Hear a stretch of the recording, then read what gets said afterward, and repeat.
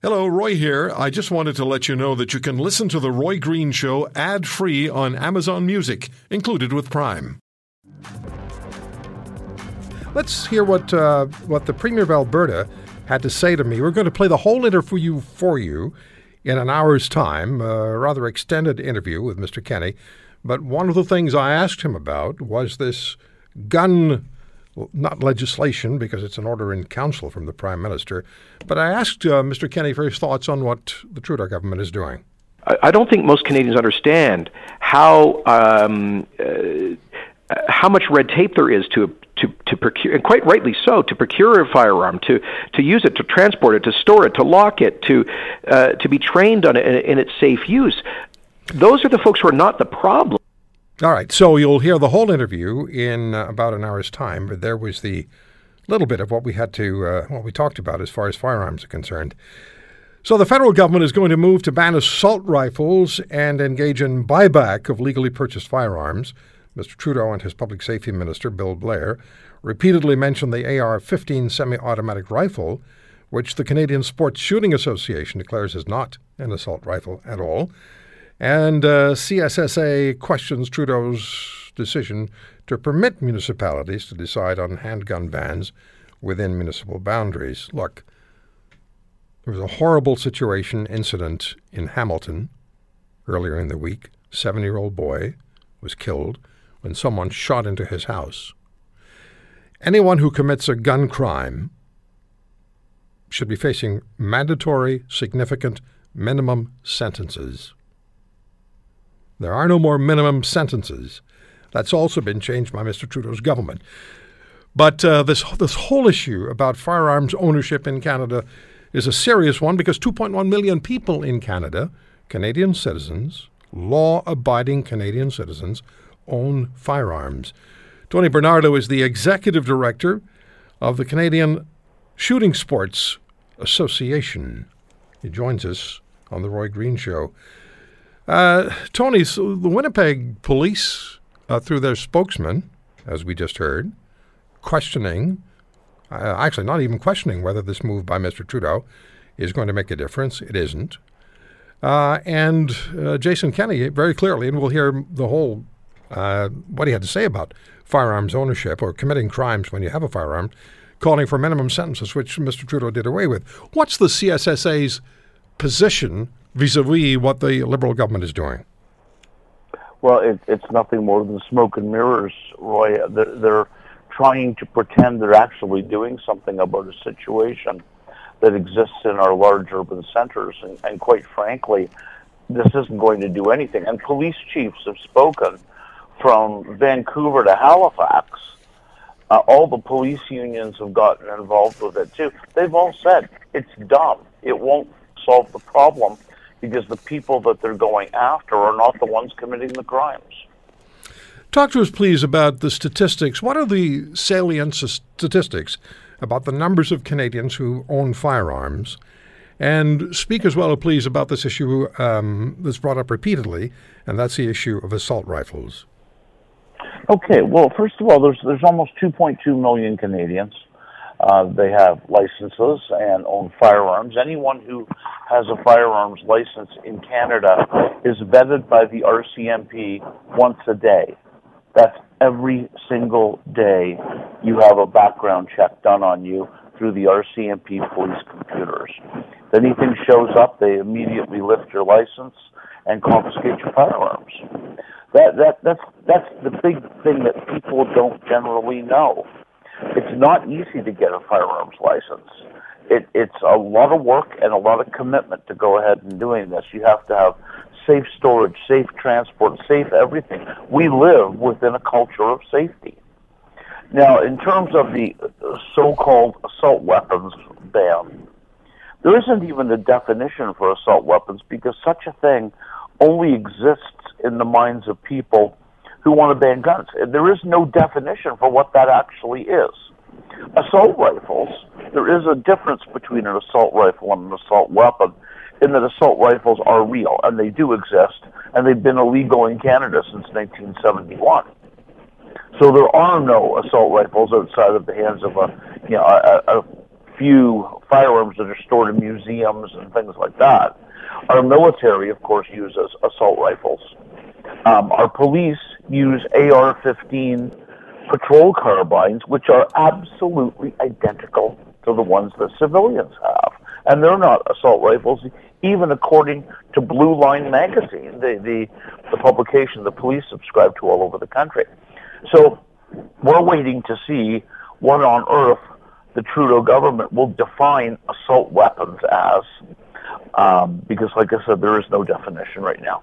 And we're talking again about over 2 million Canadians, law-abiding Canadians, who do everything that's required, pass the tests that they're required to take. They have to have an 80% pass mark on the firearms safety test, which they pay for, and they follow all the rules and all the regulations.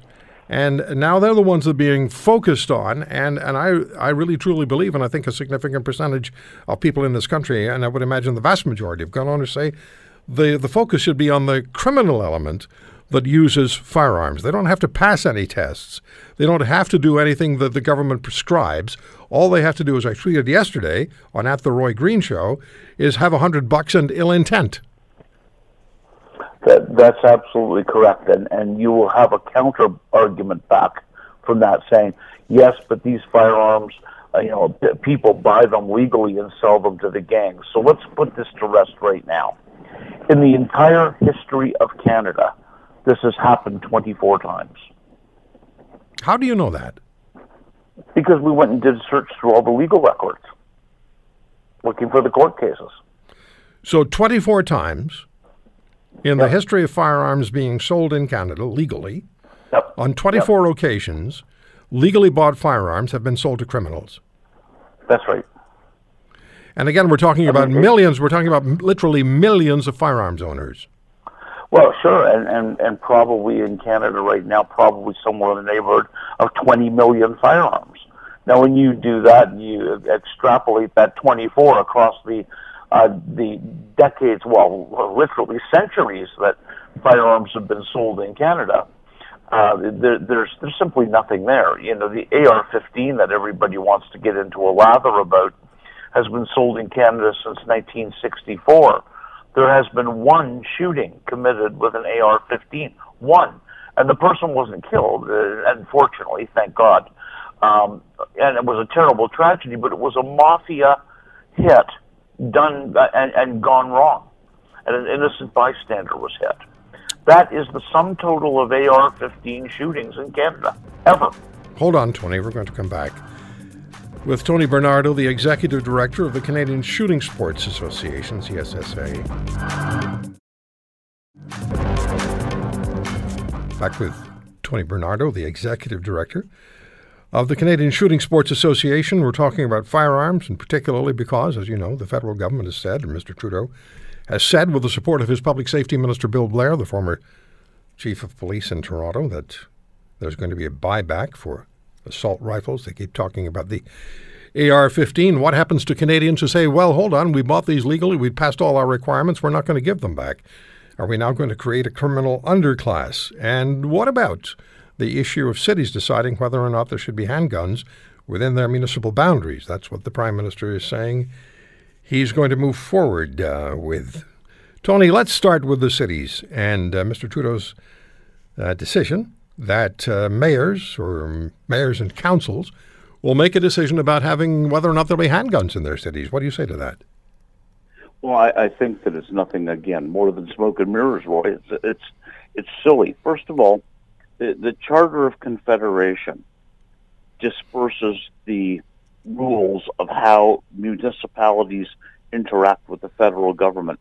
There is no direct connection between the two.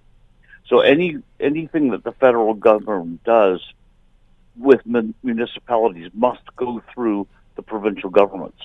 And they seem to be leaving this out of the equation. The second thing is, you put a big wall around Toronto that is made of ether. There is nothing there at all. So somebody could go to, Barrie. They could go to Ancaster. They could purchase a firearm there and take it into the city with them. That's the second thing. I mean, are criminals going to obey this law? That's laughable, absolutely laughable. So the focus. Go ahead. What do you do with the good people that live in Toronto that are sport shooters and target shooters? There are tens of thousands of them. What do? You force them to move? Do you evict them and confiscate their home? You and I, municipal government has no power. Tony, you and I have both heard the argument that there's no need for firearms anywhere, particularly not handguns. And you could almost argue that since 1930, or since the 1930s, handguns have been illegal. It's almost impossible to get one. And if you want to have if you have a firearm, if you're licensed to have a handgun, and you want to go to the shooting range, you have to have a permit from the police to take the handgun from your home to the shooting range, as I understand it. Correct. But there is the argument is put forward consistently that the presence of handguns and the presence of powerful guns in a heavily urbanized area is just an invitation to have those guns stolen and then have them used in the commission of a crime. Yeah, so let's talk about that for a little bit, okay? First thing off, the Fraser Institute provides us with the numbers that we need to be conversant on this subject. People who think that the presence of a firearm creates crime or creates violence are simply uneducated on this subject, because the Fraser Institute studied Canadian firearms owners, Canadian firearms crimes, and what they said was that the average gun owner in Canada is half as likely to commit a crime as a non-firearms owner, and 1/3 as likely to commit a crime as the average police officer. Now, isn't that an interesting number? We're talking about the most law-abiding segment of Canadian society. Then let's talk about thefts. Well, first of all, the federal government are the people who mandate how firearms are stored. The average gun owner has absolutely zero latitude in how the guns are stored. They have to be stored to federal specifications. If somebody breaks into a home and steals a firearm, isn't the person who had their home broken into the first victim? And now the federal government wants to come back and victimize them again. Put it in a different way. Somebody steals your car, drives drunk with it, and kills somebody, and the police come and say you're responsible because you had the car. I have 45 seconds left. How is this issue going to resolve itself? On one side, you have Mr. Trudeau's government and the supporters, his supporters on this issue.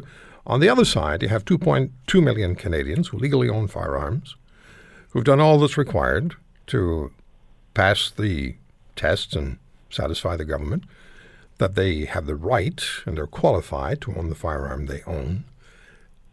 How's it going to, in just a few seconds, Tony, how's this going to end? Sure. Well, I don't think it's going to end well. I think you have to ask yourself the question, what is it we're trying to ban? If we're trying to ban crime, this is going to do absolutely nothing at all. It's not even going to have the slightest effect. But the people who are pushing the Prime Minister on this are not trying to ban crime or affect crime. They're trying to ban guns. Okay, I have to stop you there. That is the sole objective. Thank you for the time. Always good talking to you, Tony. Thank you. Thank you, Roy, and have a great day. You too. Tony Bernardo, the Executive Director of the Canadian Shooting Sports Association. 2.2 million Canadians legally own firearms. If you want to hear more, subscribe to The Roy Green Show on Apple Podcasts, Google Podcasts, Spotify, Stitcher, or wherever you find your favorites.